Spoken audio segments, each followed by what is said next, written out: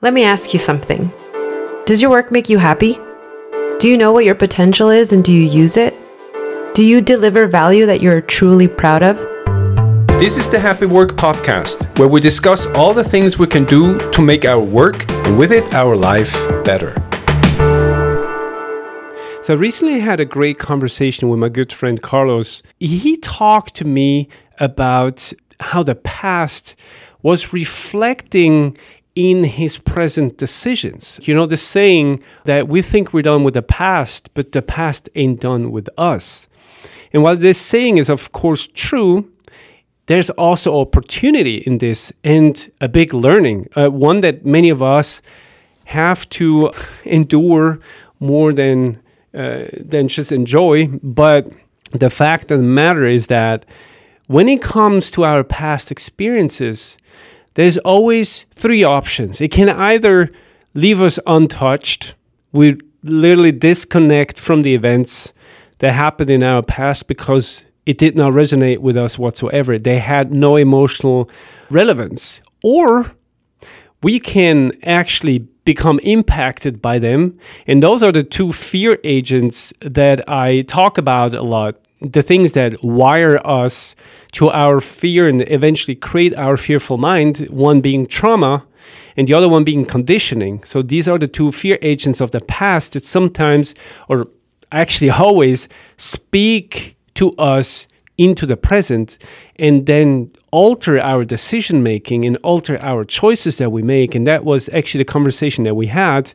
And the third option, of course, the best option is where we had those occurrences in the past, but we found a way to disconnect from them. So these are really the pathways how we can see and deal with the past. And it's needless to say that in option 2, the past is still part of the present. And that, of course, makes it very hard to connect with yourself, the world, your decisions in the present moment, because everything is now kind of seen in the context of what happened in the past. And we all know what that means in the business world. It means that we will compare the present situation with a situation we already experienced. And that will make it harder for us to really be free in the decision-making process and making choices that are informed by the information we have at that given moment and the way we truly would feel about it. Because everything is informed by how we felt back then, and it's still reverberating through the hallways of time. And as we elaborated further on that, because I was very interested in this conversation, because I saw obviously that there's a big need in today's societies and communities to kind of point a finger at it, to put a finger on it, what that was.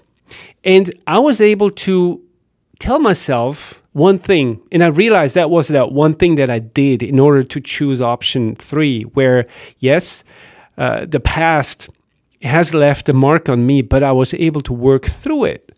And that is the process of grief. Now, grieving, traditionally, as we learned it, again, a normalized expression, is always associated with death. When we lose someone we loved, a loved one, a family member, a friend, then grief becomes the normalized emotional reaction. We fall into a phase of grief. That's how we understand it. And grief is important. We know that in grief counseling, and there's a lot of therapy built around grief, the idea is that we process deep emotional pain. But now, this is something that we've done so well when it comes to death, but so poorly when it comes to other kinds of losses. Because as a human being, it is very likely that you will experience a lot of loss in your life. And some of it is not as, pardon my English, spectacular as death. Sometimes loss is much, much smaller, and yet it leaves you injured. It leaves a scar. And when we don't grieve at that point, well, guess what happens? That's when we take all this stuff with us into the present moment. Now, grieving should become part of classic, normal mental hygiene in that we say, if loss is incurred, grieving needs to happen. We need to be able to grieve. We need to receive and give ourselves the space to grieve. We talked in an earlier episode about growth and the attention we have to give to the resources that help us stay connected with our happiness so that we can bring our true self into the world. Now, grief is a way of growth. Grief is a resource of growth that we can give attention, that we should give attention. Sadly, we don't do that. If, for example, someone gets fired, right? Someone loses their job, loss. Grief is very, very rarely commonplace. It's not a common practice to grieve about a lost job. Instead, we allow for fear, for panic, disappointment, anger, hate, envy, all those negative emotions to roll over us.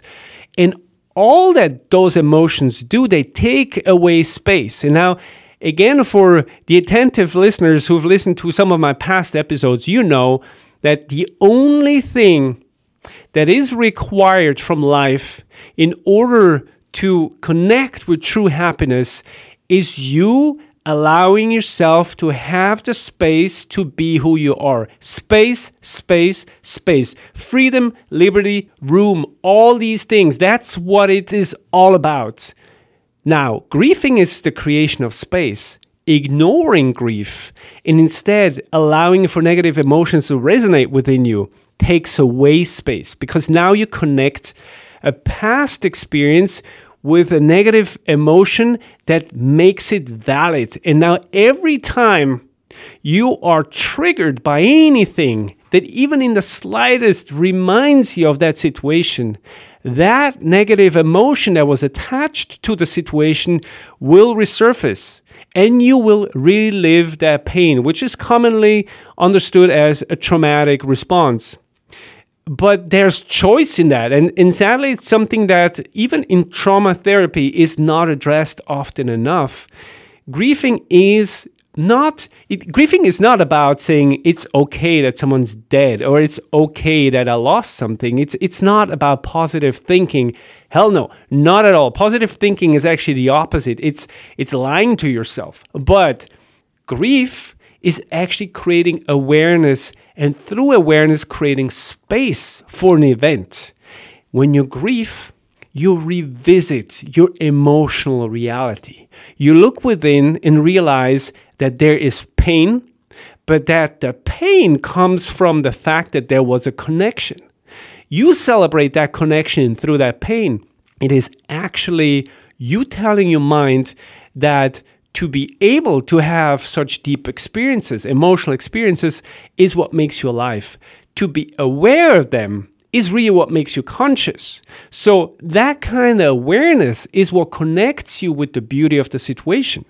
And that's what will allow you to resurface from the situation unscathed, because otherwise you are hurt. You remain hurt. Grief is the process of letting go. Grieving is nothing else but processing, giving your mental machine, your mind, the space to process loss. I know for a fact through personal experience, and I know there are many, many listeners who know it just as well, if not better. There are so many so-called leaders in the workplace who bring the unprocessed traumas into offices, into marketplaces, and poison the pond for everyone. We've all been treated by these people in whatever way, negative ways, and we often pinpoint the issue at them being bad people. Of course, they're not bad people, but imagine by the age of 35, how many unresolved, unprocessed cases of loss have you packed into your backpack? And how much weight, how much emotional weight that means for the individual that has never allowed themselves to grieve. It's terrifying.